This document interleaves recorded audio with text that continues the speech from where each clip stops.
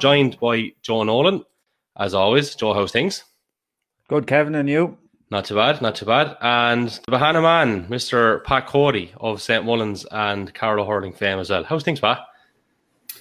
Good, Kevin, and good to have a chat with the hurling trying time to have an old chat or time well spent. Well, Joe. Well, Pat, Pat, he didn't give you credit for your football appearances, I noticed, for the county as well. Well.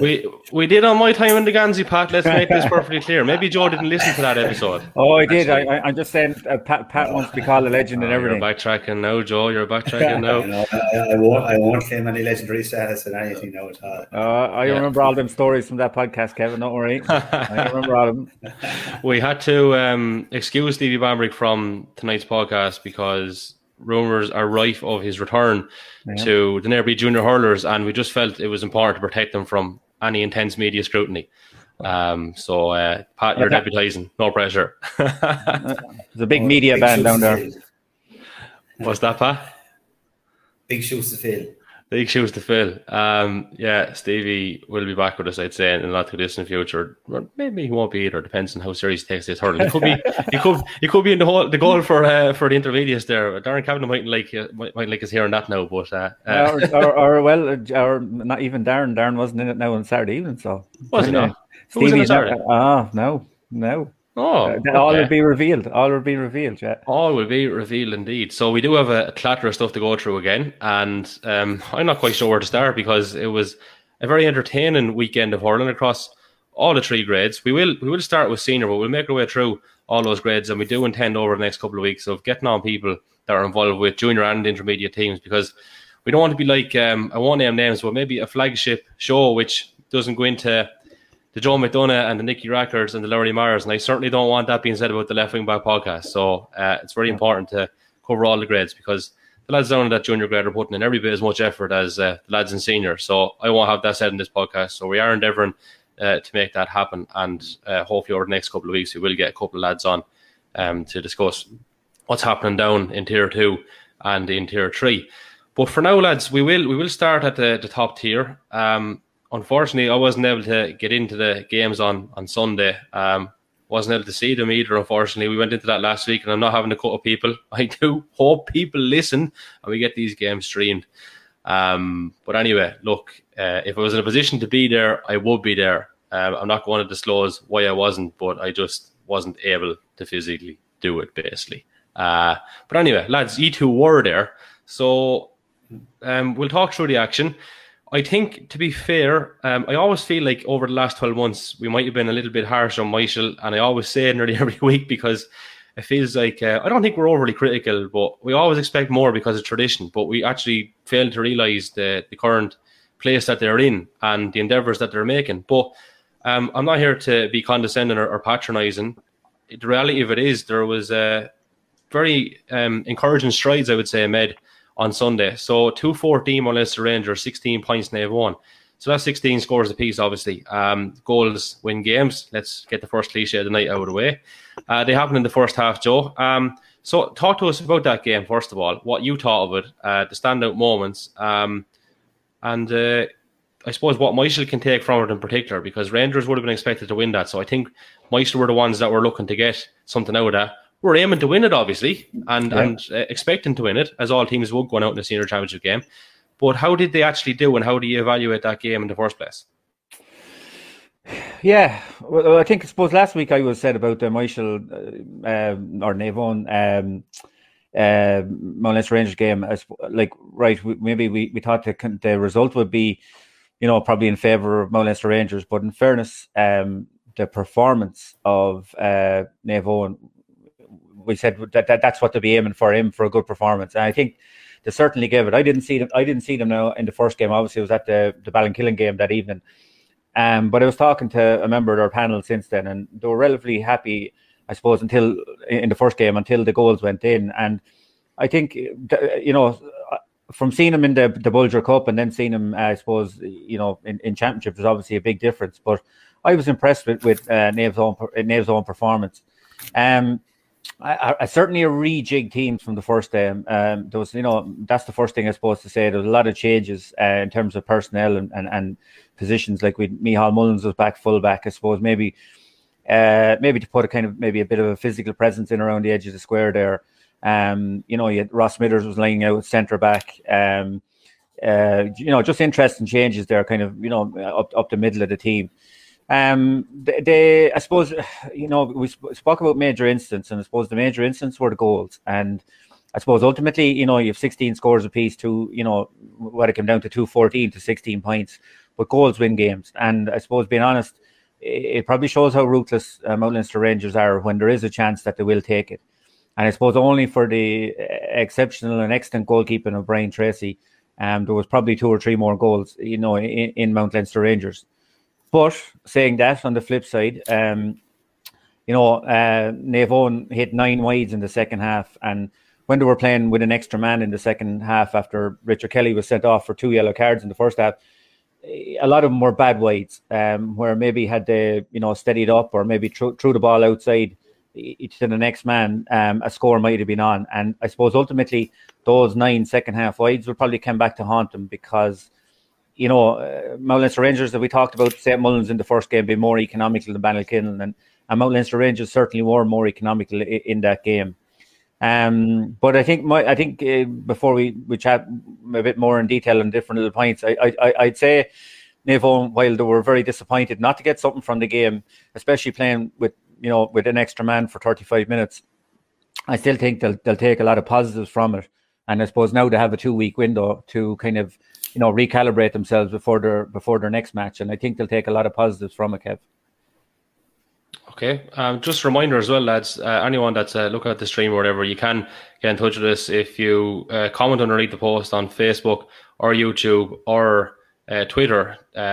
We do have the capability to call out that question if you so wish it to be called out, or if you just want to let us know you're seeing us or hearing us loud and clear from whatever part of the world, you can do that comment, and we will be able to refer to it here through the stream. So don't be afraid to get in touch. We are on social media as well at the Left Wing Back on Twitter and Instagram, and obviously we're on Facebook as well. So Joe, I'm going to bring it back to that. So like a much changed Naomh Eoin outfit, you were saying. I was looking down through the team myself. So Micheál Mullins is straight in a full back. Didn't start the last day, I believe.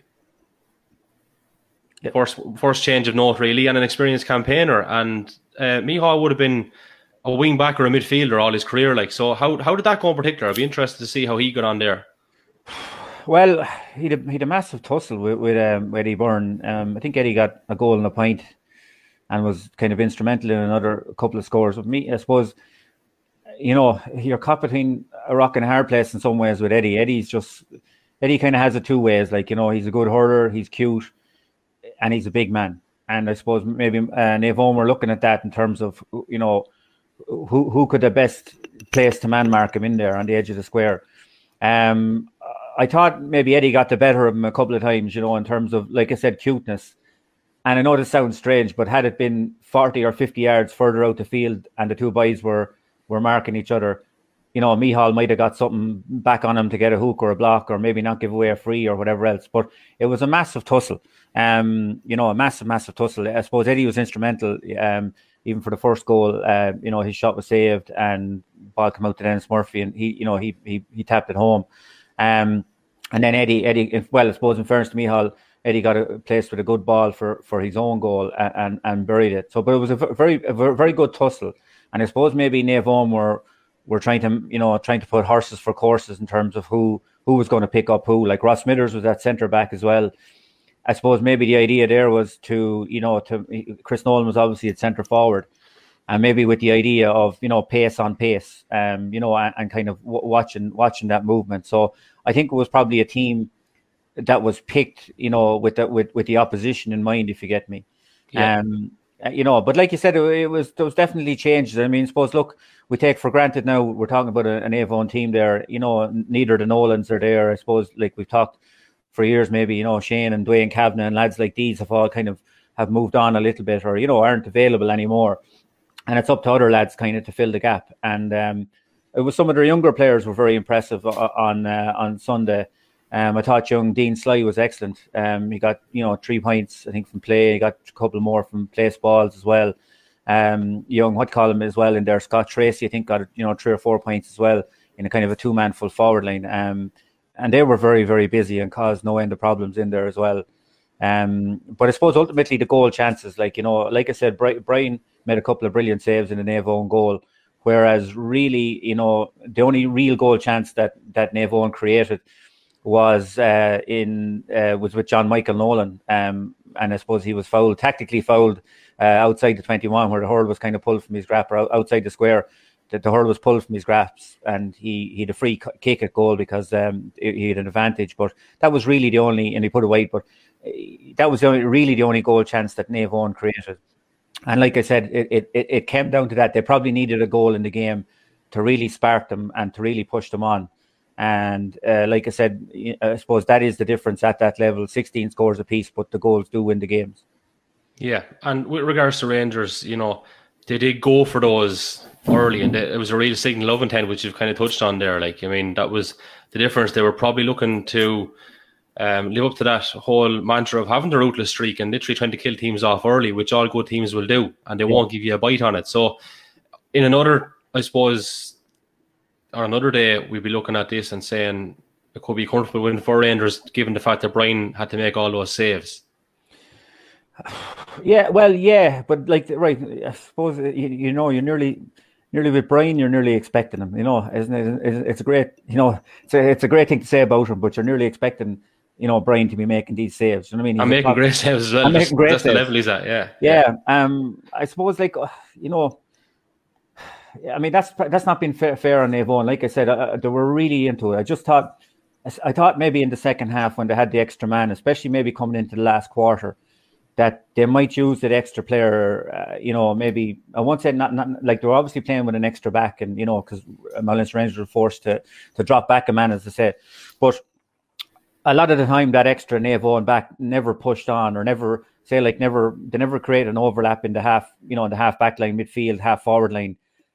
And I think that probably ultimately cost them, because, like, in fairness to Mullins Rangers, they know how they're fierce, well organised, and they were happy enough when things were even Steven up in their back line. Like, I mean, look, you have top class defenders all around there, and they were always able to protect the goal. Dermot Byrne was always dropping back, or they were putting pressure on the shots.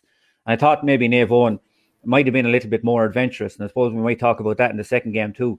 When they had an extra man and were chasing the game, that they might have maybe not committed him the whole time forward, but would have encouraged the player to push up to join the attack, to create an overlap.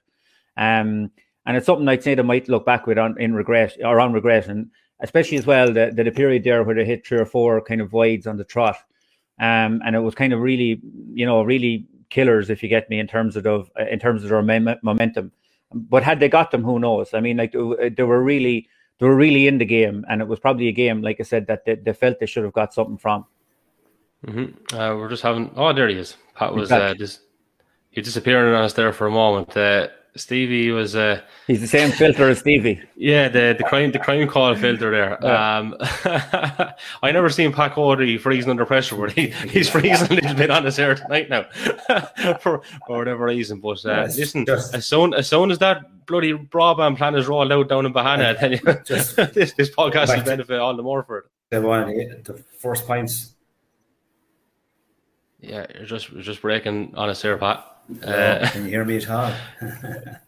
Can you hear us? Oh, you're breaking on us there. We're going to put you back. Click link. We're going to put you back on the green room for a moment, Pat. And just click back in on it there, and hopefully we'll be able to get him. But yeah, that's the joys of it. I think funny enough, actually, going off on a slight tangent, but we were in Australia there at the start of last year, and you think a country that size or whatever, their broadband's actually much crappier than ours. In all areas, even in a lot of urban areas, it's not hectic. So yeah, that's the joys of doing it live, folks. We're going to try to get Pat back in here now, and hopefully he's with us. Screen is still not hectic there at the moment, but we'll give it a moment and maybe he'll appear. Joe, look, we're going to have to crack on. Hopefully Pat can rejoin us, as the fella said. But to summarise then, key players, I suppose, on both sides, just very quickly before we finish up on that first game. Yeah, well, like I said, for Nave Owen, like I was first impressed with Dean Sly. I saw him in the Bulger Cup. Thought he was fierce, lively in the forward line. Really, really slick. Free taker took over from Pádraig Nolan. I suppose and he hit a couple of nice ones from play as well. I suppose John Michael as well was influential for them. Got 3 points. Probably was marked out with a little bit quieter than they'd like, but he got a couple of inspirational scores as well. Scott Tracy up front as well, excellent. Half back line, very good. Ross was very composed at centre back, I thought. Look, had his hands full with Chris Nolan. I think Chris knocked over maybe 3 points or whatever, but again, we expect that kind of from Chris Nolan, but he did really well in them and closed them down. There was a lot of big battles there, and like I said, there was probably for me, probably the pick of the Nave Owen players. Look, my Munster Rangers again, very composed all over the pitch. Just thought one thing, if I was looking back on this as a Nave Owen player or a Nave Owen mentor, I just thought the difference, and I know we talk about games and game plans and moving on and pressing and so on, but I just thought the slickness of the Munster Rangers stick work in particular. I know I've kind of harped on about this before, and it's kind of a hobby horse of mine in terms of hurling, but ultimately it's a skills game. And I suppose it was kind of highlighted even in the last score where, Nave Owen actually coughed up the ball very cheaply on their own, from their own possession, and gifted. I think it was Paul Cody knocked over the last point. And I think overall, Kevin MacDonald I thought was excellent for Munster Rangers. Again, his possession. I think every ball nearly that came, barring one I counted, he got in his hand first time. Touch and everything was excellent. But I think that was probably the dividing factor in some ways. And I know it's been very simplistic, but I just thought sometimes Nave Owen's hand passes were kind of falling short, or maybe going to knees, or down low, and it just gave Munster Rangers that split second to get in and make a tackle. Whereas if you look at the video of the game, you'll see a lot of the Munster Rangers, their stick passing was excellent, nice and crisp as we expect. And it just gave them that split second and maybe gave them the chance to get off a shot, compared to the pressure that Nave Owen were under when they were getting their shots off. I suppose, like I said, for Munster Rangers, I thought Eddie Byrne was impressive, especially when they went down to 14. He led the line very well and looked like he was back to full fitness. Obviously, Michael Doyle, massive in the corner, really, really steady. Dermot, very steady at centre back. Again, he probably as the years have gone on for him, his ability to read the game, and he really fits in there. Obviously no Richard Cody there, but he fits in there's no Richard Cody playing, as in he fits into that role, like Richard did so seamlessly. And again set up a couple of attacks with some long range strikes as well. And their forwards then had to work hard for their scores as well, but there was a decent spread on them. Dennis obviously getting the goal as well, and a couple of points from frees and so on as well.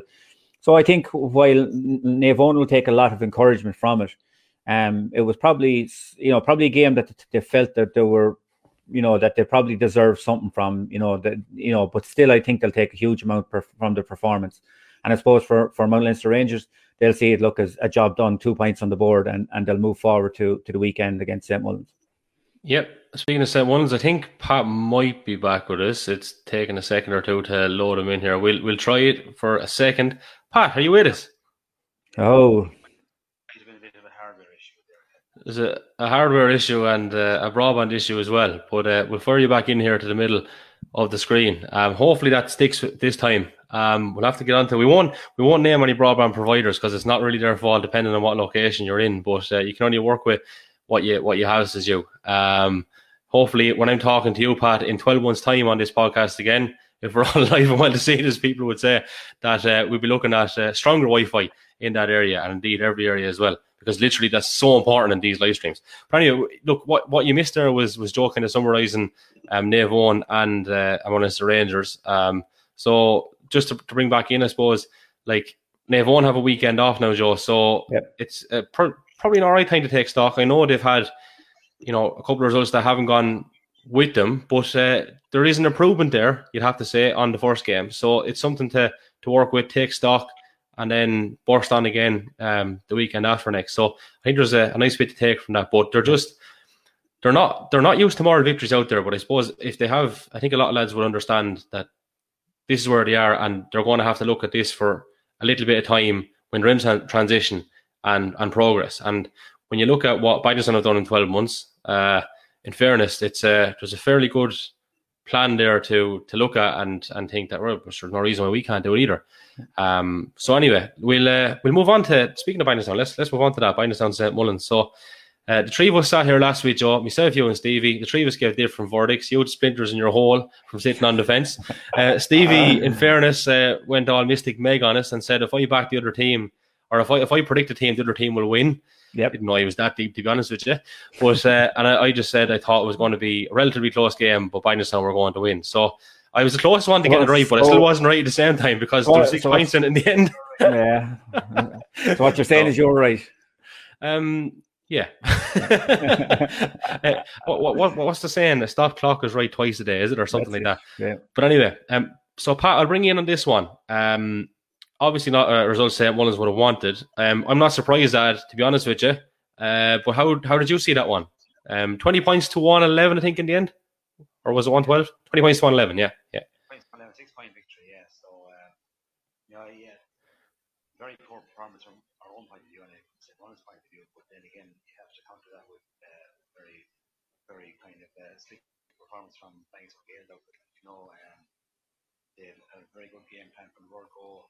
Pat, sorry, either plug out the headphones there or turn up the volume one or the other. We just can't really hear you, is all. I think you're back now, yeah? Yep. Hello? So, yeah, try that again there. Sorry. Hello? Yeah, go on, start again there with that St. Mullins game.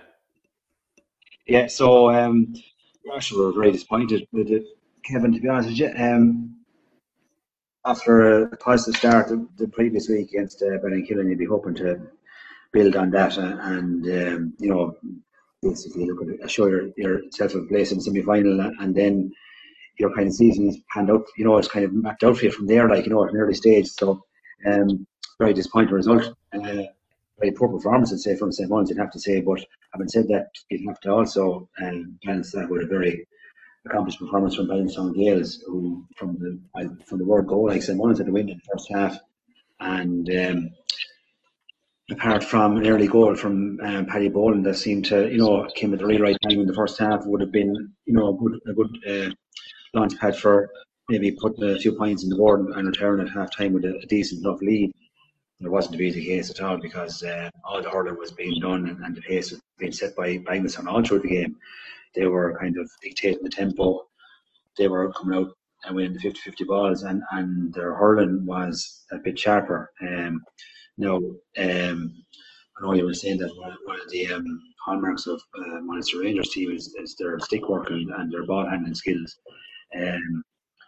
I'd say both teams would have been disappointed with their handling at various stages in the game in the second game. But Bindlestown were sharper on the day and took their scores. I would say it's a 6-point victory for them, but it's a 20 scores to 12 at the end of it. So that tells its own story. Yeah, would you have said you were more disappointed in St. Mullins or impressed with Bindlestown, or surprised, I suppose, with Bindlestown? I wasn't surprised at all at Bindlestown, even from their performances in the championship last year. It's their first year last year, and they're a new club. There's history there with new clubs in the county. Your own club, and I felt the brunt of it in their very first year. They agreed to win their first championship. There's often a kind of a bounce there and enthusiasm. But I'd have to say, definitely there was a fitness deficit there and mobility deficit big time between St. Mullins and Bindlestown.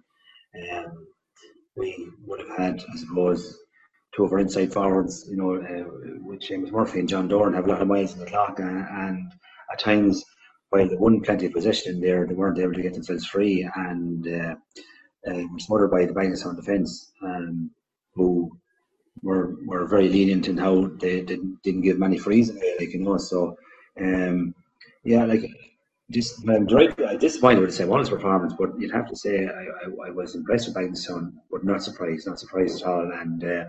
And following the first round last week, I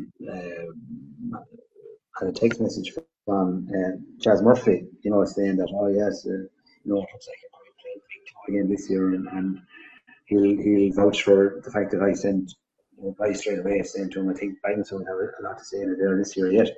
And unfortunately from St. Bon's point of view, that came to pass last Saturday evening. So now Bangor are in the happy position of, working now towards the semi-final date.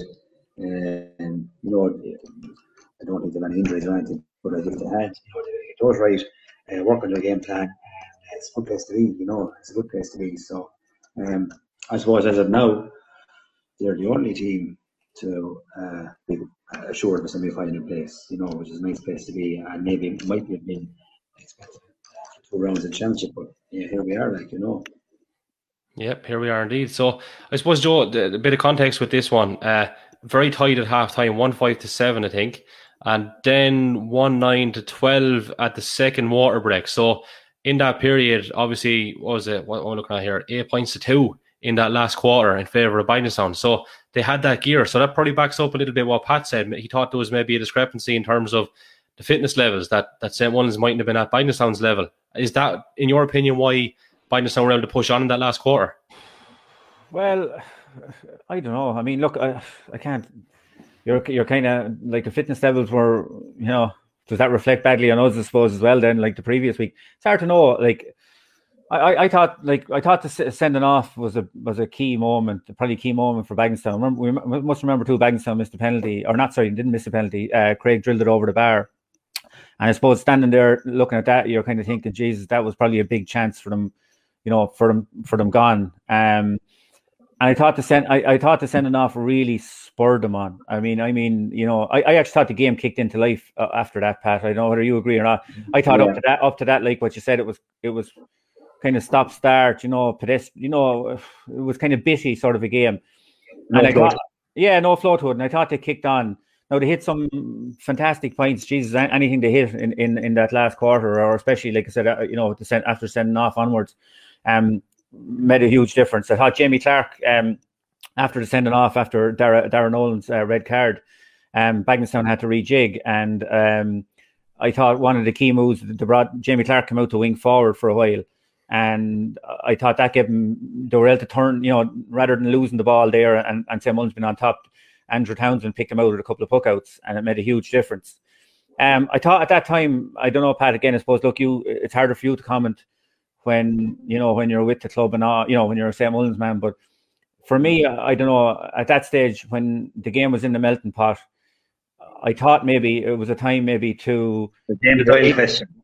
Well, look, I'd be straight up, like, probably Paddy was at centre forward at this, Paddy was, would you have done a swap? Would you have maybe said to James Doyle, push on a little bit, support the play a little bit more? I thought the game, when the game was in the melting pot, that would have been a key move. Myself, I just thought he might give that extra little oomph to the forward line. Like we said, Jack Kavanagh was in at this stage. Jack had 2 points scored from play, and the other forwards, while they were lively, you'd imagine James might have given it another step, if you get me, another little punch, and that maybe they might have been able to manage with the extra man. Like Paddy Keogh is not a bad man to be bringing back. I'm just saying, if it was him or whoever. As a swap, and he'd managed the house back there fairly well, I'd imagine. But Paddy, I suppose Paddy has, sure, as everyone knows, Paddy has experience in the forwards and the backs. But before he was away for a couple of years, he really made his name as our centre back, and he was the linchpin of the St. Mullins team, of that 3-in-a-row team. And with Mouse's unfortunate injury, depriving us of our main attacking fulcrum, the fact that James is back centre back, and obviously has been there, has experience there with the IT Carlow and this year's county squad. I'd say, I suppose, and it's a debate down home as well here, are we robbing Peter to pay Paul? James has undoubted qualities and his athletic ability is second to none. But even you can see in the first half he had a few shots because his natural instinct is to attack and to score, and he was taking a few shots maybe from outside his own 65, and I just remember thinking to myself, I'd rather have him taken about 30 or 40 yards closer to the goal, where to be less of a chance of him tailing off. But Yeah, I'd say questions will be asked. I'm sure no more than Niall O'Donnell and his backroom team will have a good think about it and a good chat. But it's hard to know. It's hard to know. I would think that you want, yeah. No, I was going to say, like, I just thought, like, on it, I don't think it, in my eyes anyway, in terms of the two games were different in terms of James' position. And I thought against us, like he was there, he was a stopper, a mop, he was mopping up. I know he had a couple of points in play. We were chasing the game. You know what I mean? So in other words, he could afford to sit back and pick us off, if you get me, especially in the second half of the game against us. So you didn't need to push him on. Do you know what I mean? And he was effective and did the job and steadied the ship. I just thought when you were a man up and kind of chasing the game, and Bagnallstown's dander was up, that Bagnallstown Gael's dander was up, that he might have been pushed on. And I suppose what surprised me more, I suppose like everything, we all have great hindsight.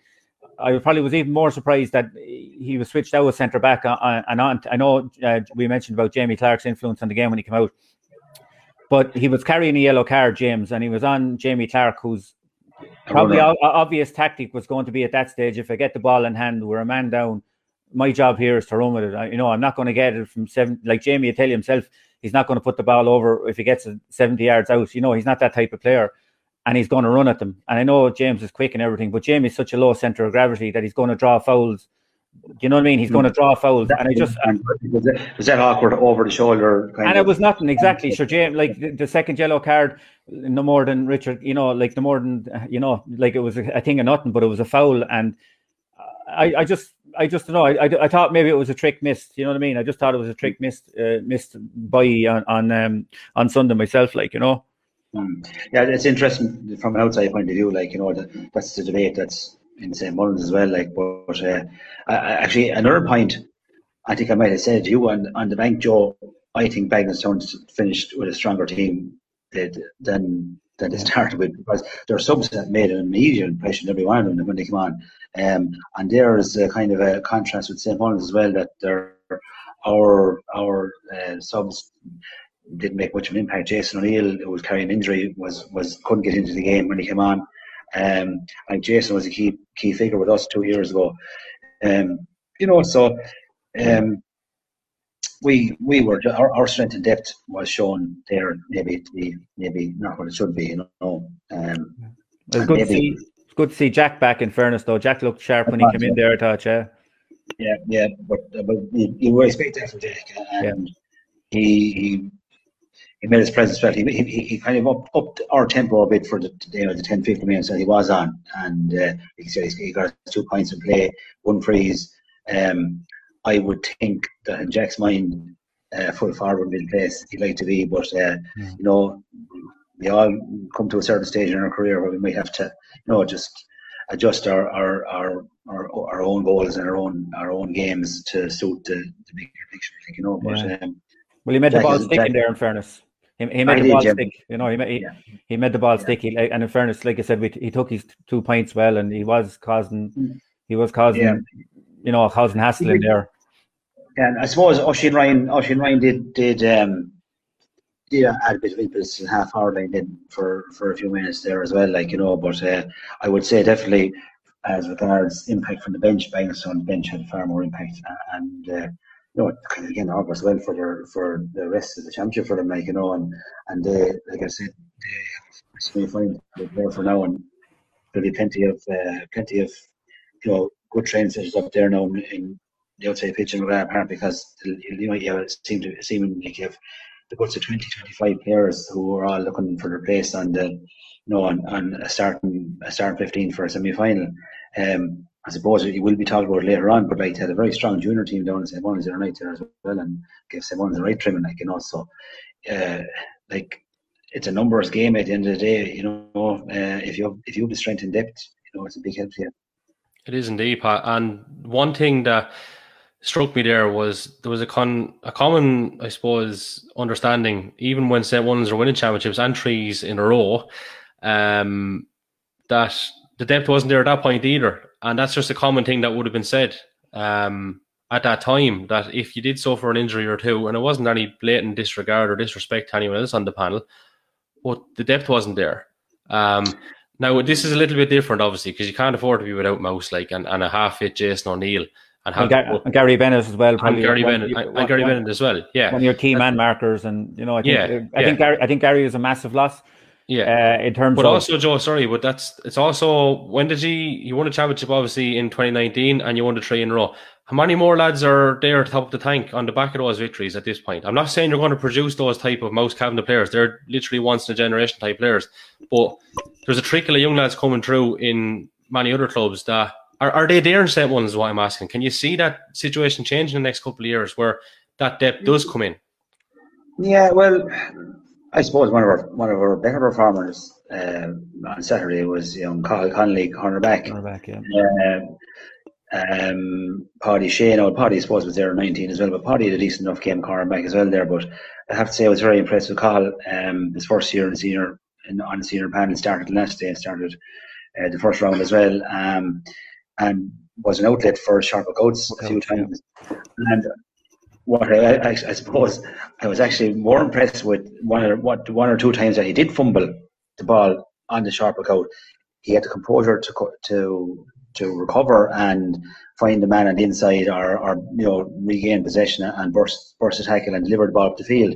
So and you have Conor Keogh there as well, has come on. There was obviously on free taking duties in Mouse's absence, and so we also have John Doyle, who played semi-final there last year, and on a bad day again for St. Mullins, it was one of our more impressive performances last year in semi-final as well. So, John didn't make an appearance last Sunday, but I'm sure he'll be maybe pushing on now next. I suppose maybe during training this week, and hopefully he'll be hoping to make an impression on the game at the weekend. So yeah, it's always been the way with St. Mullins, Kevin. The small parish, and there's a small amount of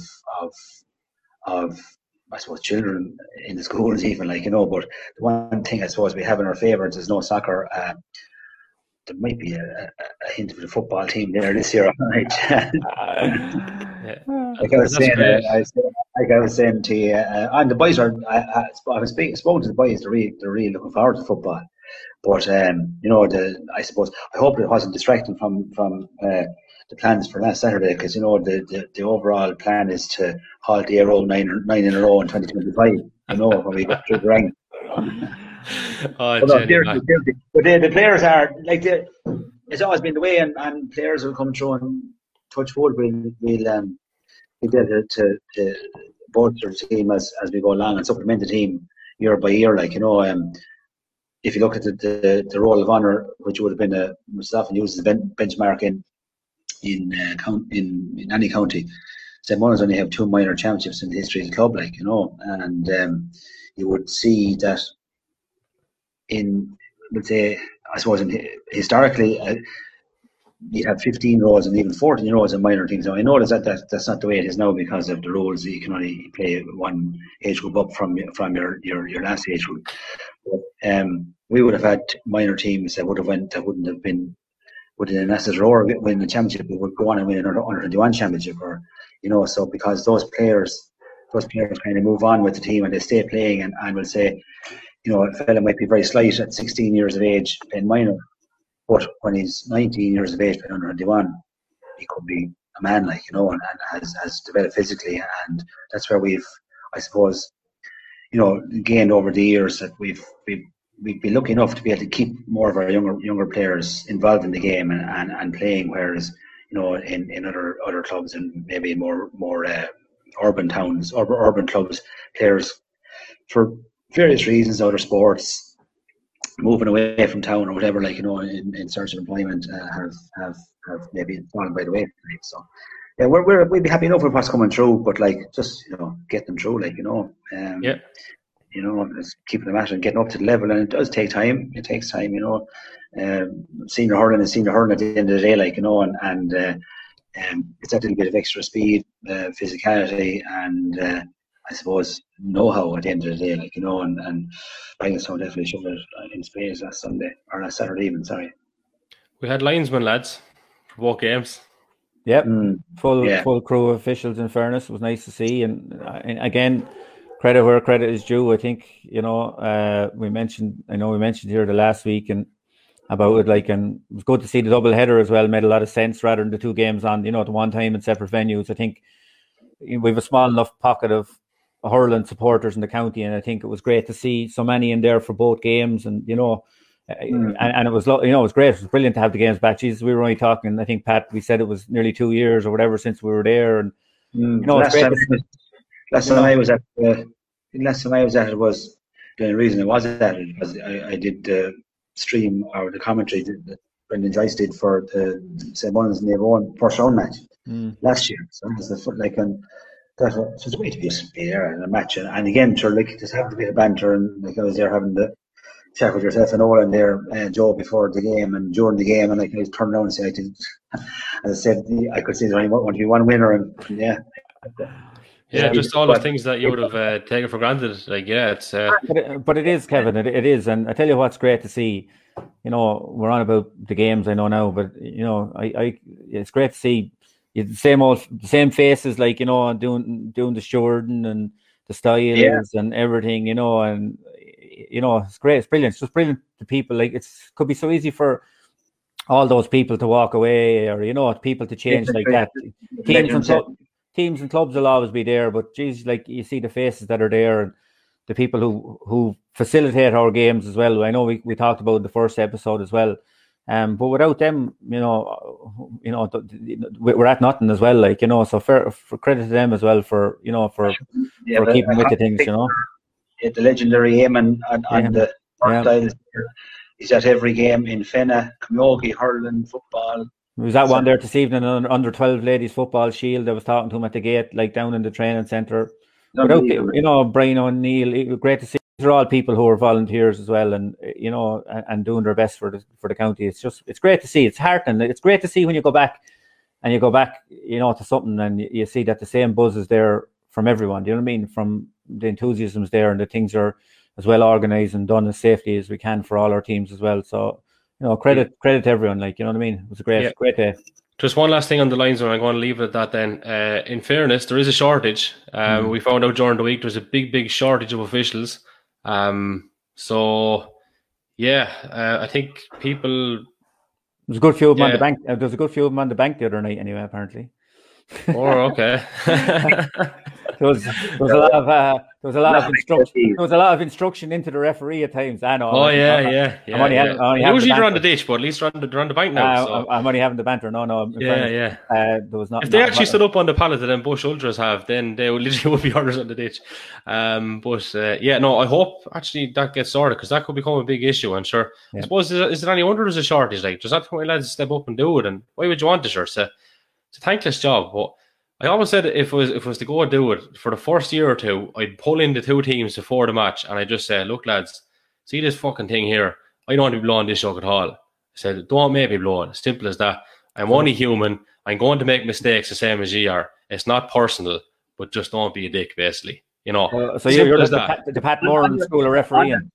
On that point, I think it's one of Sal Murphy's kind of attributes. If he makes a mistake, he owns it, and I think as far as I could see, he made a bit of a mistake in near enough the end of the second half last week, and put his hand up and threw the ball in and just said, "Listen, lads." And I've seen him doing it in matches, like, and that's players and supporters would kind of accept that and see that if someone puts their hand up and owns their mistake, go on about it. We are communication. But we are very lucky. I mean, like, getting back to referees and giving credit in terms of the standard. I know we were talking about numbers there a minute ago in terms, like, obviously we want more.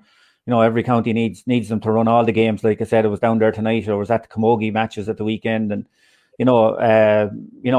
there's so many games now. For at every level that we need referees. But just flipping it a little bit, just in terms of the standard. Like, I mean, we're blessed in the county with the standard referees we have for, like, say, take it at hurling level, like we've Pod, we've Salt, David Hughes would come in, would have done games. Just picking these. I know the two say, the Hickeys who be normally football referees, but would do some of the hurling. Again, referee top inter-county games. we actually have, there's great quality there in our referees. In fairness, I'd say we, for the size of our county, we supply, more than our fair share to the referees panels, you know what I mean, across Leinster and so on. We had Johnny Murphy doing the John Murphy, forgot John, yeah, exactly. Top class. I'm going to forget. I know I'm going to forget someone but like we have top referees there at the minute, and other ones who've gone on or stepping back a little bit. The quality is there. It's just like we said, the numbers. Like obviously, maybe as clubs, we probably need to to kind of get that going in our own clubs as well, like in terms of getting people involved, like, because like we said, without all aspects of our game going well, nothing goes. You know what I mean? The games don't take place, like.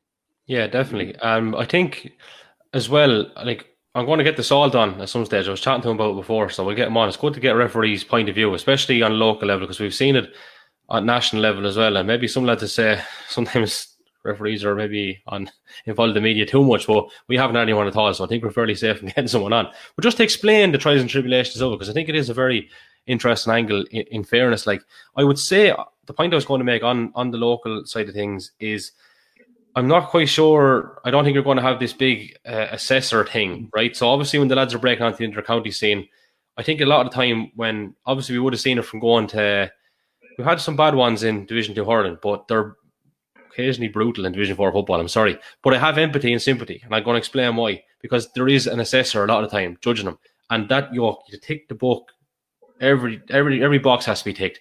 And by doing that, you literally eliminate common sense. And the only real rule of principle you should be using when refereeing is common sense. But you can't do it on that inter-county scene when you break onto it first. I know well you can't. I've been informed. So, like, on a club point of view, I'm not quite sure. I know Ollie Hines was doing referee's assessor for years. I don't know, is there an assessor still, or what's going on, or who's involved in it? And I apologize, Pat Hearn, in fairness, Pat Hearn is kind of involved with, well, I know even at Leinster level and things like that. Well, is he an assessor in Carlow? He used to do a bit now. I haven't been speaking to him in a while. Yeah. He used to be involved in the training and the assessing kind of refs. He'd, kind of go informally to assess and so on. So I'm trying to sell this thing here and make it sexy a little bit as well, right? There's no person going to be judging you really as such, apart from the people on the bank. But in terms of referees assessor, until you get up a little bit higher in Carlow. So anyone that might have a little bit of fear or anxiety about getting involved, like, there probably is a little avenue there. And as a lot of lads say, it's one of the closest things you can get to being involved in the game without playing, especially if you can't do it. Like, so maybe the door is open. Maybe people will step up. Well, I tell you, when you talk about the standard referees at lower levels in the national leagues, so Carlow have often been victims of refereeing. But I'll tell you a story about a game we played in Dr. Cullen Park a long time ago against Mayo in the National League, and a certain very high level, very high profile referee. I won't mention any names, but he's from Wexford, and he's done a few All-Ireland finals. And typical, it was Winter National League at the time, very typical dour affair. I got quite heated. And when I say quite heated, the rows breaking out. It made the Dublin Mayo match last Saturday look like a tame affair. Oh, tame affair. But there was rows breaking out left, right, and centre. And I was playing centre forward, and a row broke out in half back line. And sure, as you do back then, sure, you have to go in and all in, like, and as referee was getting the whole thing going, and as I was going past, he said to me, "Don't know what the big fuss is about. I know he's running bad, doing or hurt us anyway." Right. So that's the kind of a comment a referee was making. Well, I tell you, when he did get clanked, and when my county career wasn't cut short, maybe prematurely, but I tell you, and my mind is made up with him from then on. I have no time for that kind of carry on, So there's a certain amount of. I tell you, you could ask actually one of your own clubmen about the same referee one day down in Good Counsel, Peter Fortune. Tell you a good story about that lad. Never mind, just my next door neighbour. I grew up beside him, sure. He grew up beside me, but that man's cards were marked as far as I was concerned, and he kind of would look down on likes of Carlow, and I think that often can be the case. And I actually think it's. I know Fergal Horgan is doing his third All-Ireland final, but like you've had John Keenan did a very high-profile game there. Barry Kelly sure was the most high-profile. How many All-Irelands did Barry Kelly do? 4 or 5 did he? So, but from Westmeath, John Keenan from Wicklow. So oftentimes you had John McGrath from Westmeath there as well. So you've often had from, I suppose, not so high-profile counties, getting there, and maybe they don't come in with a prejudice against, and maybe that's why they make their way up along the leagues, So I'm glad you brought this up, Pat, because it's something I wanted to touch on, and I would have mentioned it to Joe and Stevie sometimes in their WhatsApp group.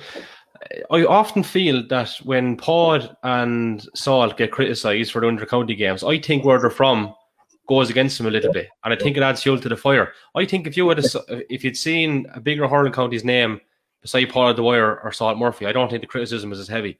I honestly don't. I really do believe that. I'm not saying they don't make mistakes in some of those games, and they'd be the first to admit they have, but I think it really does evolve, and it gets a bit heavy just because of where they're from. I really honestly think that. Well, Paul Dwyer was a victim of it there only a couple of years ago in Westmeath Championship match above in Cusick Park, where whatever sort of camera angle was there in the day, Pod didn't disallow a goal. A goal was given as wide. A ball went wide, and the camera angle seemed to show at the time that the ball was inside the post, and that I'm not sure. I think it may have been Westmeath, or I think Cork and Westmeath. Was it Cork and Westmeath? I think, yeah. Cork and Westmeath, yeah. Cork and Westmeath, it was. And don't know absolutely eviscerated Pod that night in the Sunday game. And I don't think it would have happened if it was Kilkenny, Tip, Limerick, a higher profile ref. Now, as it turned out, during the week, another camera angle became available that showed that the ball was well wide, and I think I remember thinking on the night there was no dispute on the field. If a ball had gone into the net or had been scored and was disallowed wrongly, you can be guaranteed that there'd be players swarming around the place, going berserk. But there was no argument that night on the field, or that day on the field. But again, I suppose wouldn't like Don Lowe to make a meal, out of a pea, and he had a sound bite there, and he grabbed it, and poor old Pod was at the front of it. Now, having said that, he did own up to it. He did reference it the following week when he was proved wrong, but definitely it was definitely lit upon on that night, and I don't think he would have if he had been from a so-called higher profile county, or more traditional, more successful county, I'll say, because there's no more tradition of hurling than anywhere than South Carlow, so yeah. Yeah, no, fair. Yeah. I agree with you on that. Joe, you're going to say something. I'm going to have to move on very shortly, but if you have something to add there, throw it in. No, it was actually, it was Limerick. It was the Limerick game, Limerick and Westmeath. So, we, I don't know whether to move on to the Senior Hurling Championship previews next, or actually look back at the other games. You can call it, Joe. Carlow Hurling Slater, you've the authority here. Well, look, look. I think maybe, in fairness, we said maybe just to look back on the intermediate. We'd only, I think we'd only with 2 intermediate games the weekend. Right, we'll do that first off. Right, yeah. The executive. A couple of junior matches as well. Just quick, in fairness to the boys, like we said, they deserved their, well, going to intermediate grading, I suppose. First off, we were hurling Nave Breed, Ballinkillen hurling Nave Breed. We heard them on Saturday evening, and well, look, there was 20 points in it in the end. Now, look, in fairness, it was a game at half time. I think there were 6 up. Nave Breed were 6 up at half time, and kind of stretched it then the third water break, I think, to maybe 11, and they kind of really outscored us. And after that, then they really punched it home. But look, I suppose not taking any credit away from Nave Breed, but despite us being well beaten, we took a lot of heart from it, given the chopping and changing we had to do maybe the last 2 years with absent players and so on. But on another footing, it was good to see Nave Breed is strong, because ultimately the bigger picture, and I suppose pedigrees too, we need another team. We need a 6th team up in the senior championship. Like, the more we have up at that standard, the better. And I have to join after seeing the first 2 rounds of the senior hurling championship, and Compton and Nave Breed being strong in their position as a county selector. Do you see any potential additions to the panel for the coming year? I know it's early days yet in all championships, but no, maybe you don't you don't have to mention names, maybe, but yeah, do you see potential panelists or county men? Oh yeah, he's here as a pundit, so you can name them and say who he's impressed by. Doesn't mean he's calling them in or anything. I say who's doing well. I'm here as myself, as I say. Well, no, look, you're here as my pundit. That's what you're fucking here as. What was I going to say? No, well, I suppose, look, just getting back to the game first, and you can take whatever you want out of it. Look, I mean, it's go on. It's not. Hey, look, as I say, I was only a selector this year. There's nothing there for next year or whatever else. So, but look, I suppose from an Avery point of view, look, they were very solid, very impressed with their midfielders.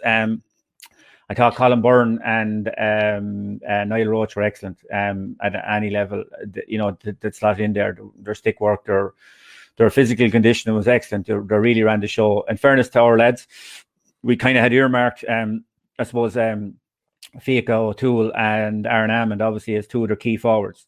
And in fairness to the two lads that we put on them, I know Aaron ended up maybe 1-3 or whatever, 1-4, but in fairness to Adam Keogh, he had a massive tussle with Aaron, and he held them scoreless. I think it was well into the second half before Aaron got on the scoreboard. So, but saying that, like, look, you can see the quality of Aaron. He took his goal well and hit over his couple of points.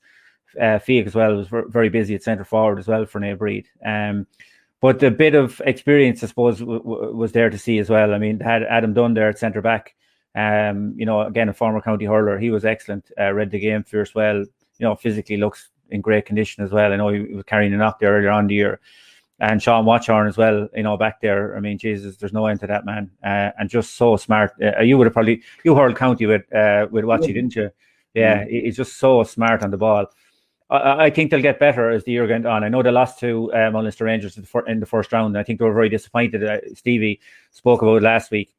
And I think they were out to kind of prove a point against us. Now, look, we gave them as much as we could give them, and we were very happy with our display. I know that, like I said, it sounds, how can you justify that? But we were well in the game. We just couldn't get we just couldn't get the scores, as we could. We had we had chances. We even went a goal and a point up actually to no score at the start of the game, but we just couldn't. We had another goal chance too. And we weren't able to take them. Now, look.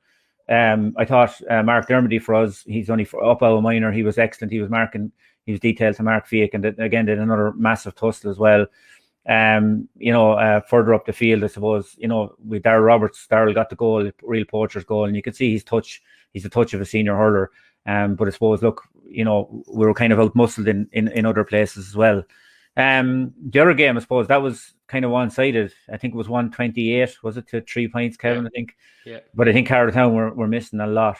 And I suppose while we wrap up the results and maybe the preview in one go at intermediate level, probably ourselves, without overhyping it or over-egging it or whatever you want to say, but probably ourselves in Carlow, which is happening this weekend, happening Saturday evening actually at 7:00 in Ballinkillen.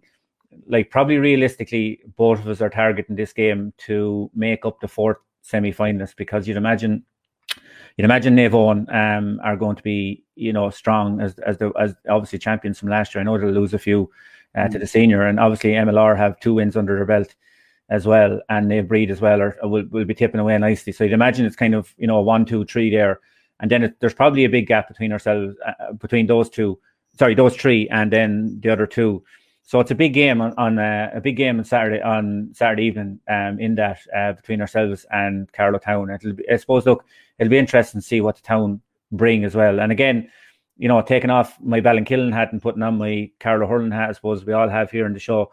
We want to see Carlow Town. We want to see our big centres of population making progress. I think, if you look at the likes of Kildare, and you see the results that they've had maybe at underage in the last couple of months, and also maybe, I know they got relegated this year into Joe Mack, but they won the Christy Ring last year.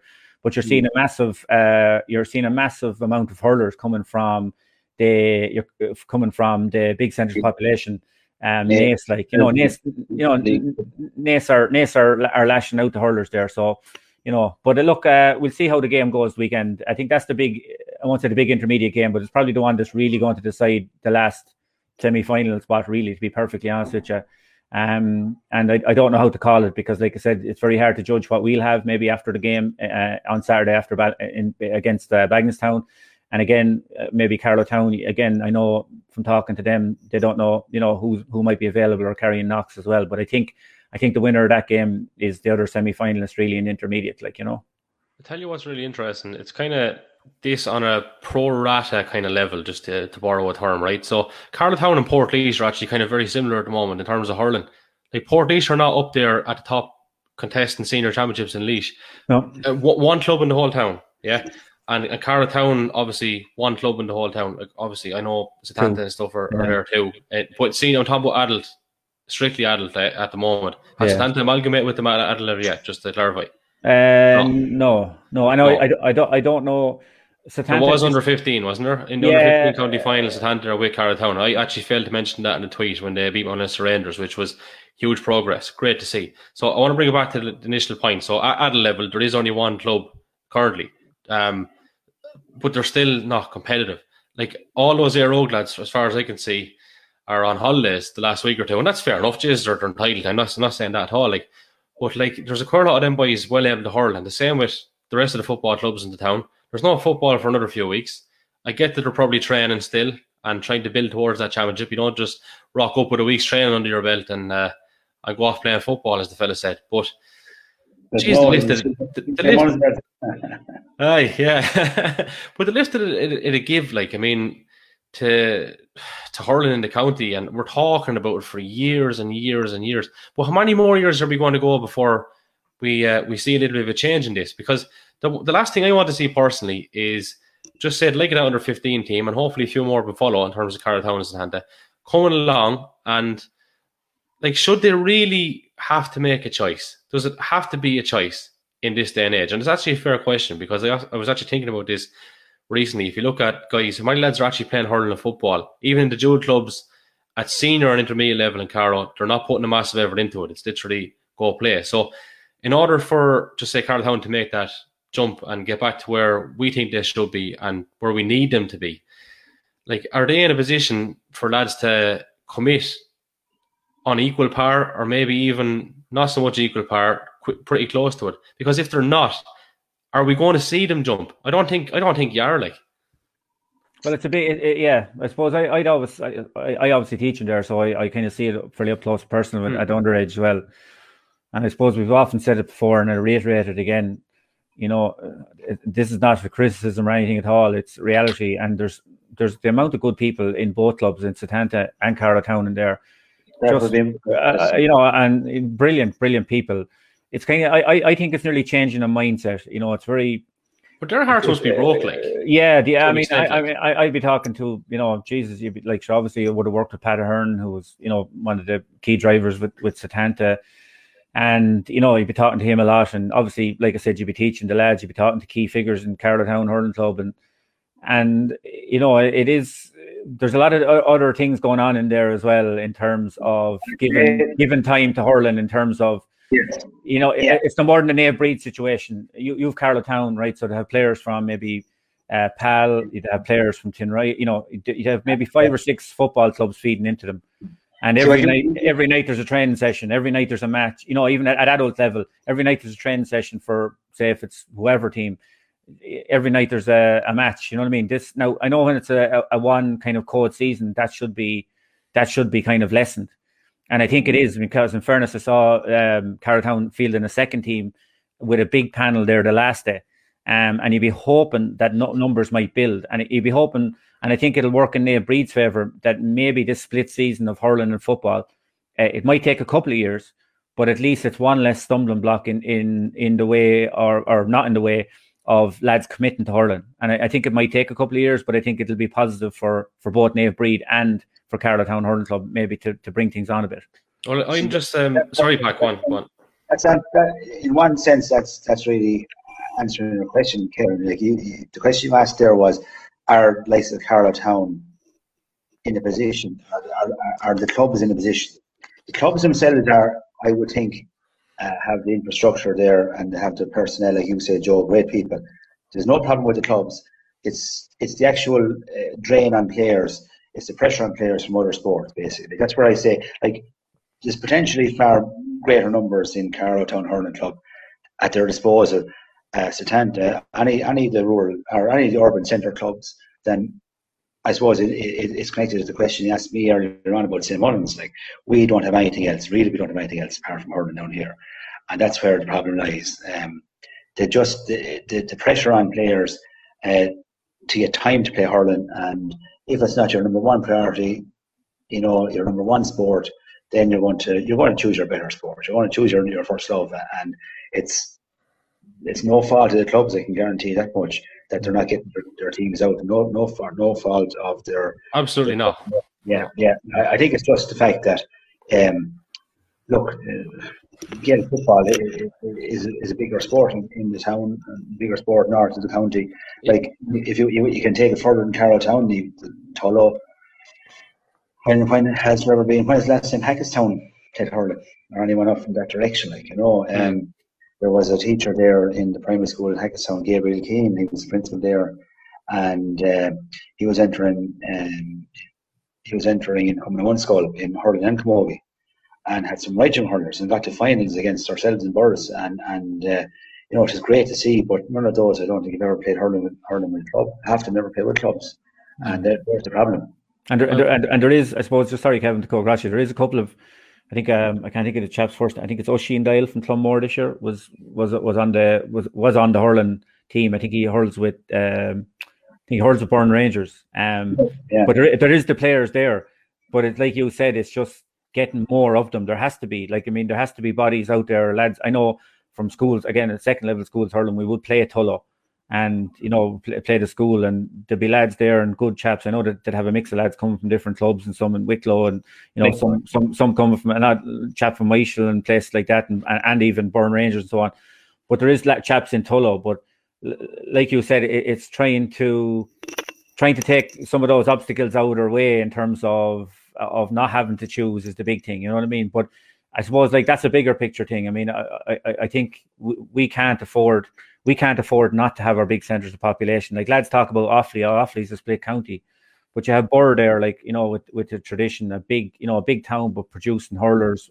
You have St. Ryan's, it's a nice sized town producing hurlers. They have, Tullamore have always produced hurlers. You know what I mean? Right, you go over the far end of the county. Edenderry is now a big town. It's obviously because of a commuter town. But they would have for a lot of the underage success back in the late 80s and early 90s. They've always produced one or two, like Finbar Cullen, who as good a footballer as he was a fantastic hurler as well. Kevin Martin from Tullamore. They were always able to get a couple of players from the big centres as well as the traditional hurling sides. And I think for Carlow, I know we've talked about it a few times, for Carlow to go forward, to really go forward, or really even to get forward and maintain where they are, we need to be picking up, like take the Englishes there when you were hurling, Pat, there's a few more from Carlow Town hurling in your time as well, obviously. Mm-hmm. In more recent years, I think the last Carlow Town, we said, like even Rory Dunbar, who's with us, was Carlow Town. You would have had, what do you call it? Yeah, the Englishes, Lawler, Horst Lawler in more recent times, but we need more of them. Do you know what I mean? The size of our county, we can't. You look at Kilkenny, three big clubs in the town, always producing big numbers for county panels. For us to compete with the likes of Kilkenny, we have to have our big centres producing something. And so the point is, we need it, and we all know that we need it. How do we make it happen? So in terms of, I had a little thought there while you lads were talking, right? And I was saying to myself, if I'm an aero footballer of decent standard, not really a county player, but decent standard, I was starting a team, and I go to, I'm not saying this is John Murphy's outtake, I can't speak on behalf of John Murphy, but if I say, look, I'm giving hurling a right good lash this year, I'm telling you here now, you're not going to be starting on the aero team. You probably won't be, because lads are going to be there of equal standard that are going to be given more, and they're going to get it, right? So to counter that then, I think to myself, when aero were winning championships in the 90s, Carlow Town were very, very competitive. And I mean Leinster championships in the 90s, okay? So it's a very big ask what I'm about to suggest, but is there any way that you could get those town football clubs to kind of, I suppose, agree to train the same nights to cater for that? Is it that big an ask? It probably is a big ask, right? There's no point in saying it's not. But if you don't try and make it happen, it's not going to work.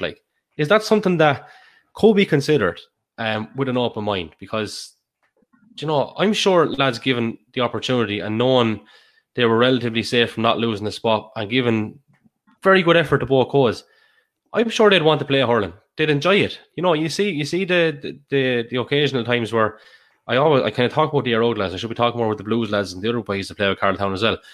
But there's a lot of very good lads just happen to play for Aero. When you see them go play with Carltown, they're great hurlers. The lads that I played with going up along Joe, you were over that team at county level.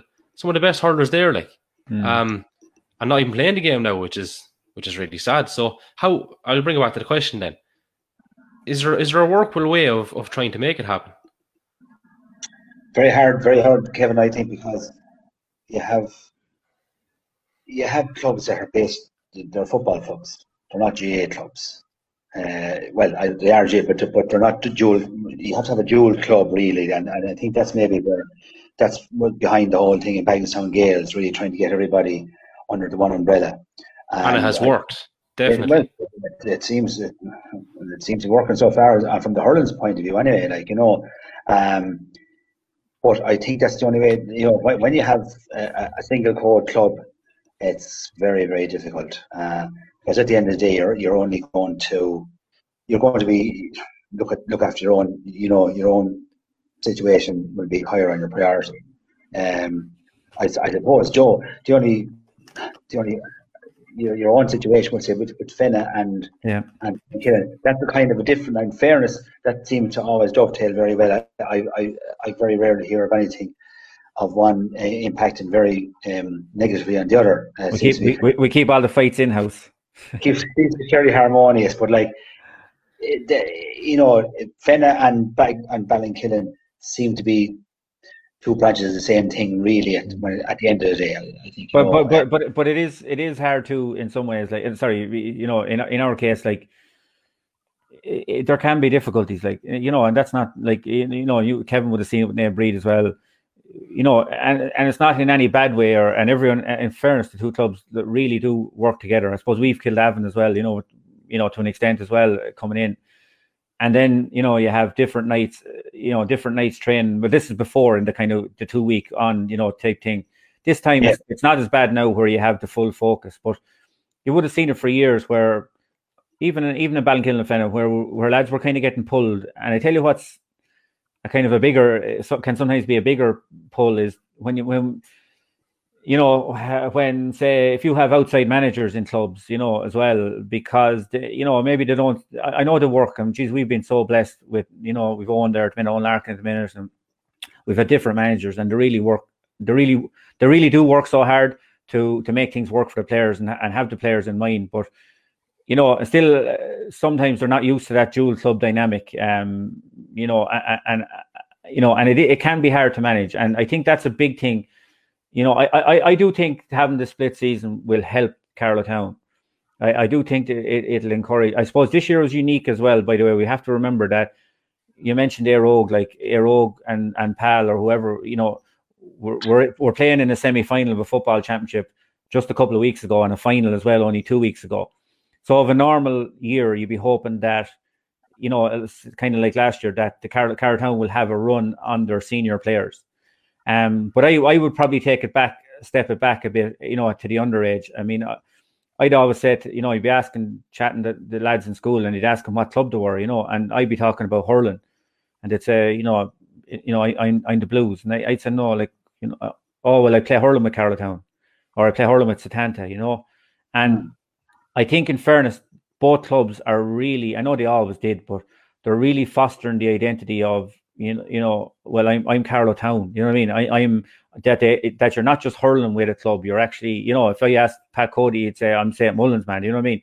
And that they're trying to build that identity and that connection with the clubs in there. And I think if you can build that connection and that identity, you talk again. We just pick Aero lads. You talk the Aero lads. They talk about Chalk Ask and the family up there. The family up there. You think it was like the mafiosa sort of thing.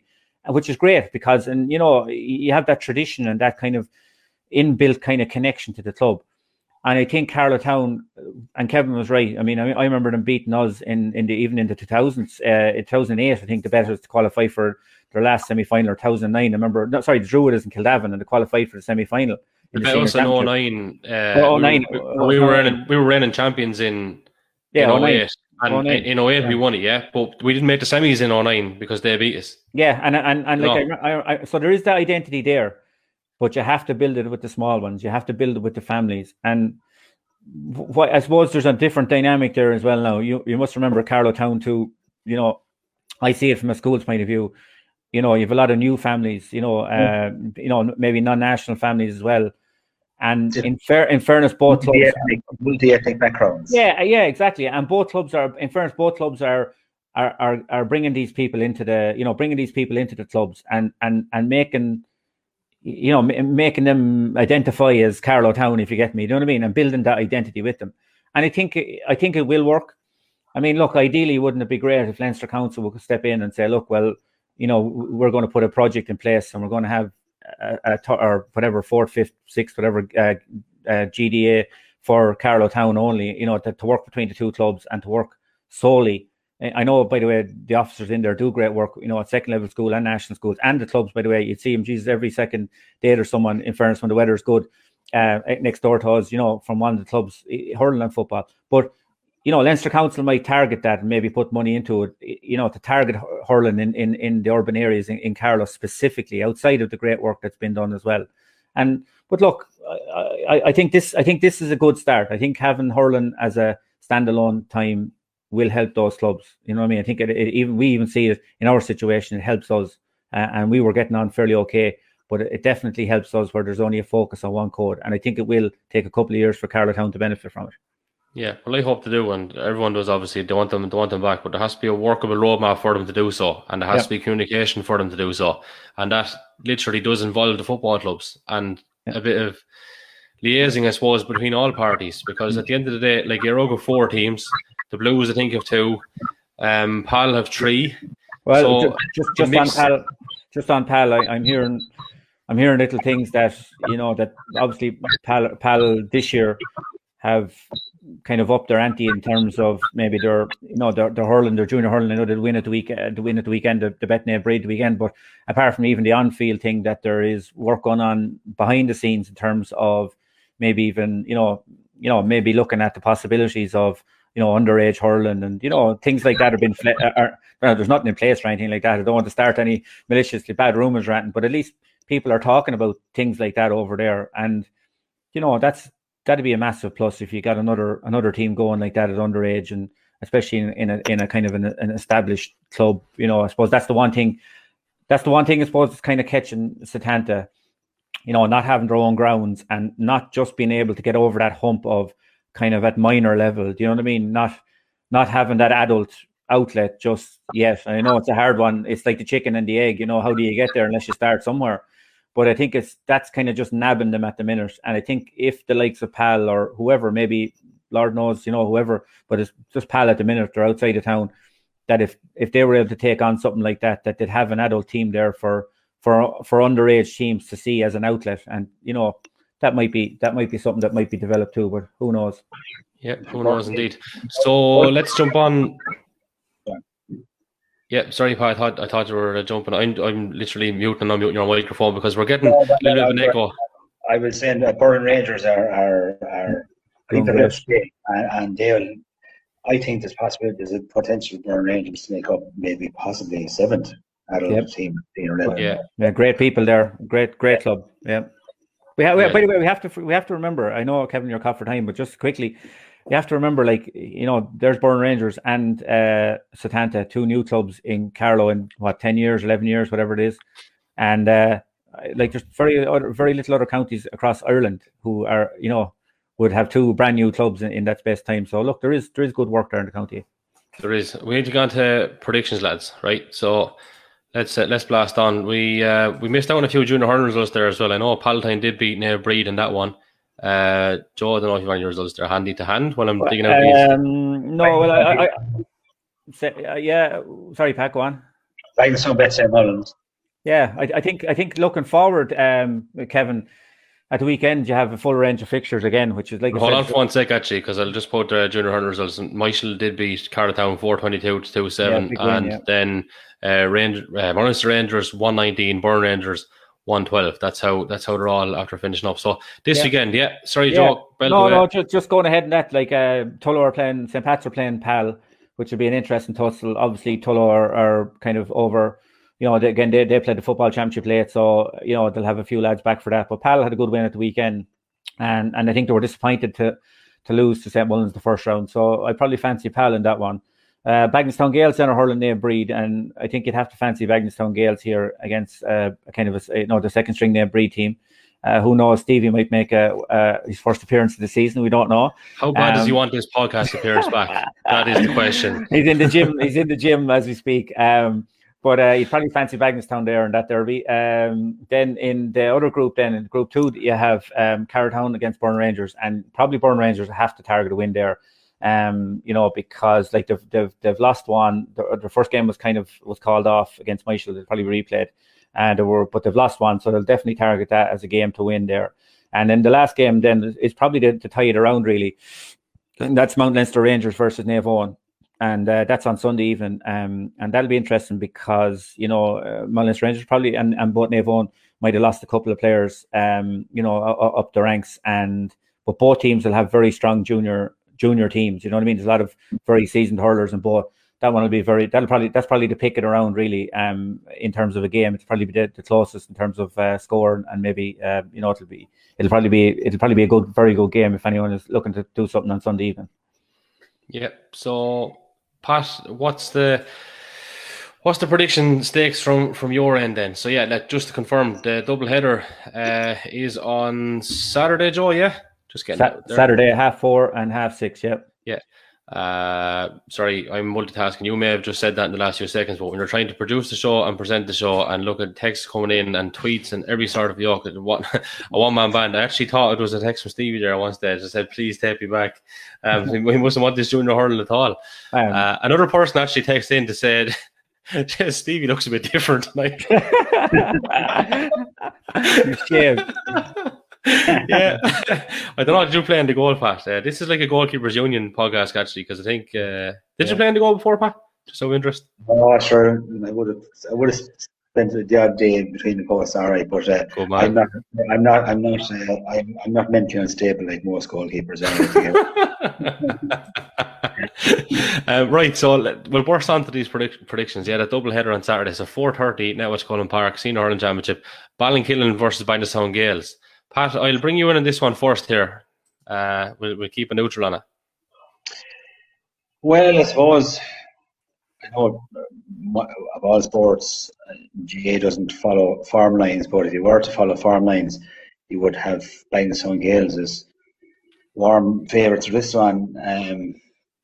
I think on the injury front, like the two Heathens are massive loss for Ballinkillen. I don't think Joe would disagree with that, and I suppose it's unfortunate for Owen Arkin to in his first year involved, to lose players of that caliber. You have your two inter-county men there. If I was to pick, I'd probably looking at Bagnallstown Gales. Now whether they will rest on their laurels having qualified for a semi-final at this stage, maybe change things around a bit, have a look at some other options that they might look at down the line. It'd be interesting to see. But then again, I suppose it's kind of a make or break game from Ballinkillen's point of view. They want to get their name on the score sheet, get points on the board, So I'm sure they'll be fully focused on the task in hand. But I probably would be looking at Bagnallstown Gales' victory, and that would really put them in pole position to be. Well, I'd say to be a challenger at this stage, and then challenging for the title at this stage. Their match against Munster Rangers is going to be a very, very interesting game at the end of the championship. But I would go for Bagnallstown Gales' victory. But of course, as I said, judging by all farm lines, I'd have to go that way. Yeah. Joe, no cute hoorism involved. Being brutally honest about it, you don't have to tell us names, but is there many lads back? You were short 10 from your county final appearance last year for that first round game against St. Mullins. I have these lads at the ready just in case. I'm not sure on injury front, to be honest with you. There's lads carrying knocks. I'm not being cute or literally Thursday could tell a lot with a few lads. Like we're down. I don't think we'll have very many back. We're not going to have like 10 lads back or anything, startling and a couple of, like say Paddy Kavanagh picked up a knock against St. Mullins last day. So look, we're going to be shorn again. Like, you know what I mean? We are where we are. We're not going to miraculously turn lads around in a week sort of thing. But look, I suppose it's very hard for me to call. Obviously my heart will say one thing, my head says another. I just think Bagenstown Gales, like I said, in the space of a year, like this time last year, Kevin, if we were previewing this game, I was massively confident last year of ourselves going into that first round game. I couldn't see us being beaten. I couldn't, and I thought we were full value for it, even though Bagenstown pressed us.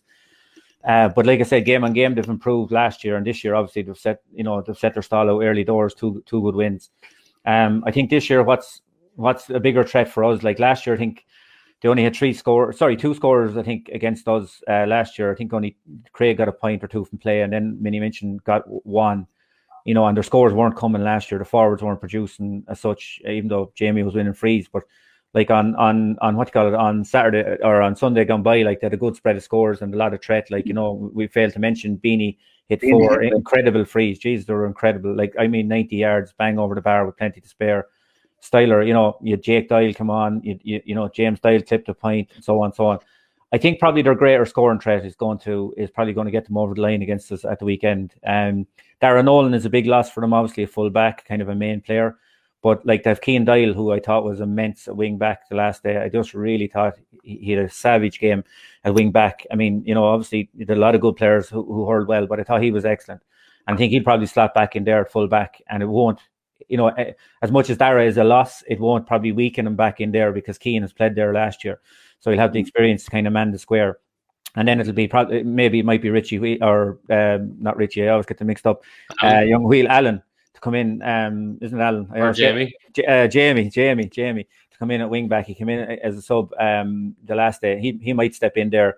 So even though they're down, Dara, they're probably have a full pick. And I probably look, like I said, putting my heart, obviously, I hope ourselves. I think we'll raise it big time for, Bagenstown and Killing games. Even Alan McDonald, I met him in Carney's Offended there the other night, and he said to me, I was kind of playing it down and said, "Jeez, actually, you'll win handy at the weekend," and blah, blah. He says, "Ye feckers, you always raise it for us." He says, "No matter which of us is going well," he says, "there's never anything in it." And he might be, I think he'll be right. I think our lads will raise it. Apart from needing the 2 points, there's always a bit of biting our games. And but I probably think Bagenstown Gales might just have the firepower and the momentum to carry them over the line this time. I agree. I'm going Bagenstown Gales in that one as well. So then at 6:30, same venue, it is, of course, Wallace Rangers versus St. Mullins. Joe, carry on. I'm going to give Pat the last word. Oh, Jesus. Right. Well, again, I'm probably going here with an MLR victory. A tight one. I think this will be a tight game. I think St. Mullins will be, obviously, I think they'll be hurting after the last day, to kind of let that game slip away from, now again, not taking credit away from Bagenstown Gales, but to be a man up and kind of, to be, I think they probably would have thought that they would have saw the game out, that they maybe let it slip. And it puts them obviously under a little bit of pressure now in terms of head-to-head and places and groups and so on, and, just keeping an eye on things. So I think they'll come out all guns blazing. I think we might see some changes to the team as well. I think maybe Jack might start. I think, they might maybe, while Paddy and what do you call it had a great battle the other day. Paddy and Alfie Corcoran had a great battle the other day, centre forward and centre back, and again, we didn't mention that, and both centre forwards and centre backs, there was two great pairings with James Dial and Styler, and then the other side with Alfie and Paddy, like four of the best hurlers we probably have ever produced in the county, marking each other. But maybe St. Mullins might decide to switch it up a little bit and move Paddy back to centre back against but then it's Paddy against Chris Nolan. He'll have he'll probably have plenty of hurling for him there. And James maybe might bring a threat further up the field, but you don't know. Probably I think it'll be interesting again to see John Nolan went off for Munster Rangers in that game carrying a knock. There was no Richard Cody there as well. Gary Lawler came as a sub, so you're wondering where they are in terms of their injuries as well. Gary Bennett hopefully be back for St. Mullins. I think he was only out for a week, and and he'll be a massive addition. Like, Jesus, I think, he just brings, even though the full back line played very well the last day, he just brings a fierce solidity, and he's a great man marker as well. And I think if to get him back into the team, it just gives him another dynamic. And maybe, with Jason O'Neill as well, with a few more minutes under his belt, he might have something more to offer, maybe either coming in or starting as well.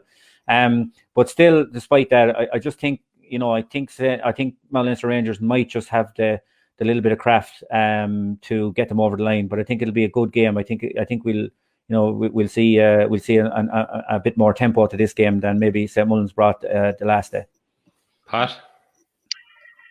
Yeah, well, God, we had a right chat last night at the club, the St. Mullins Club Lotto. Sure, it's always a great day, always a great place for the post-mortems and the matches. And I'd say, like Joe said, that there could be a bit of a tweaking on the St. Mullins team. Let's say, again, 2 years ago, Michael Welsh was centre back for St. Mullins and was our St. Mullins Club Hurler of the Year from the centre back position, and kind of was nearly where the championship was built around him. Like, he's a very strong player in that position, and you wouldn't have thought that in his previous years as a hurler with St. Mullins, but he would go into the position during the year. Like, I was just even speculating there, he could a half back line of Gerard Cody, Michael Welch, and Paddy Keogh would be a strong half back line. That would release James Dye up the field and wouldn't necessarily weaken your half back line.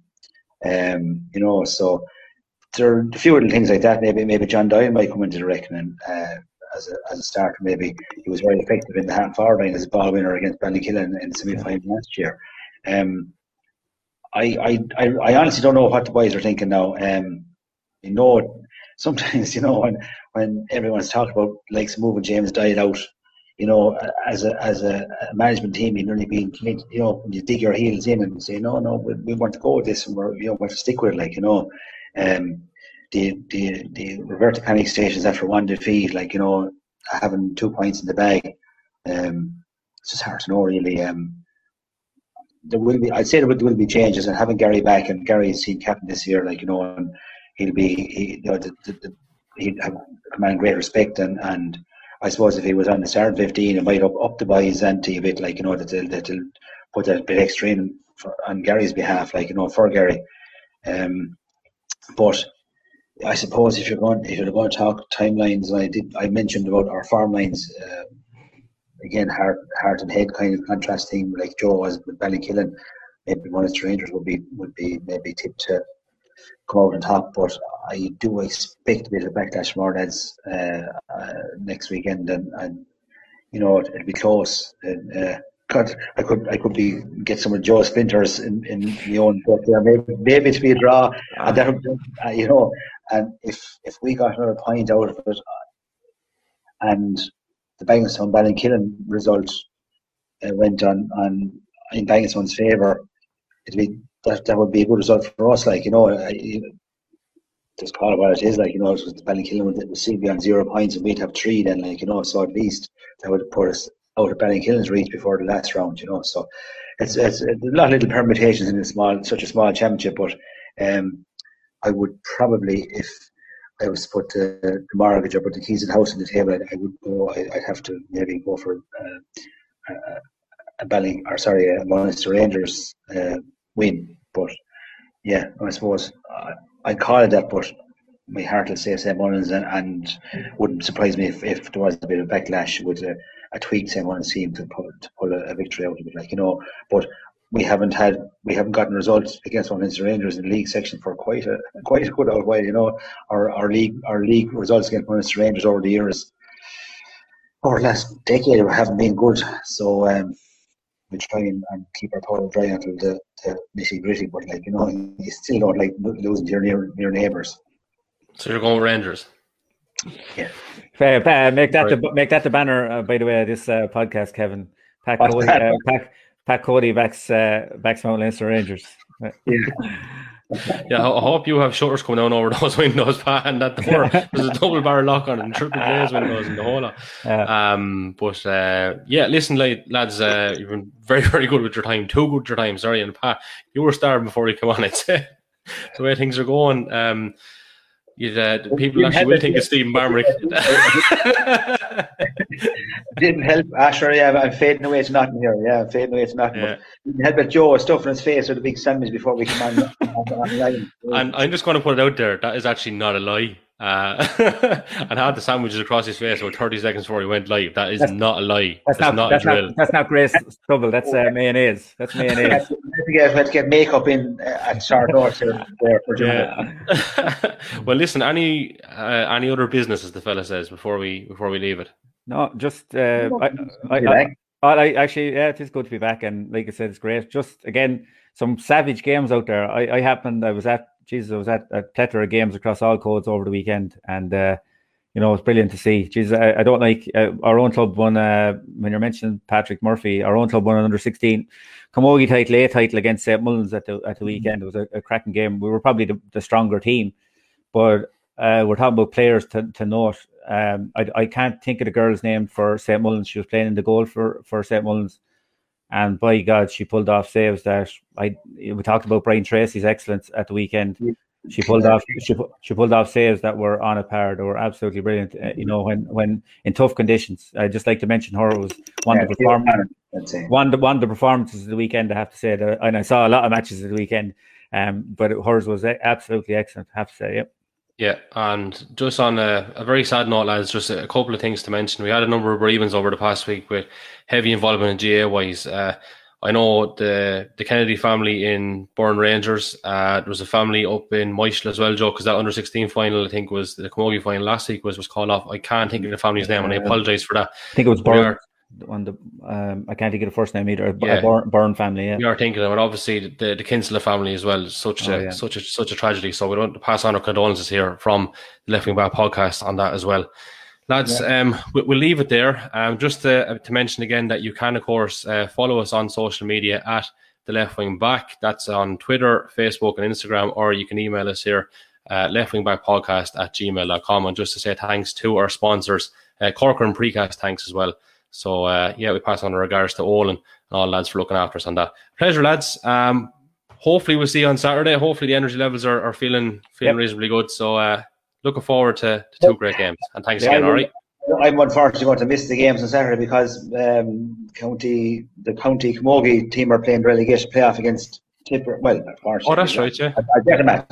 The girls are playing Tipperary in John Locke's Park in Callan at 5:00 Saturday evening. So that's where I'll be up in Callan watching my eldest girl Guiva, trying to help keep Carlow up in the intermediate division. So that's the luck for the girls. Very, very best luck to them as well.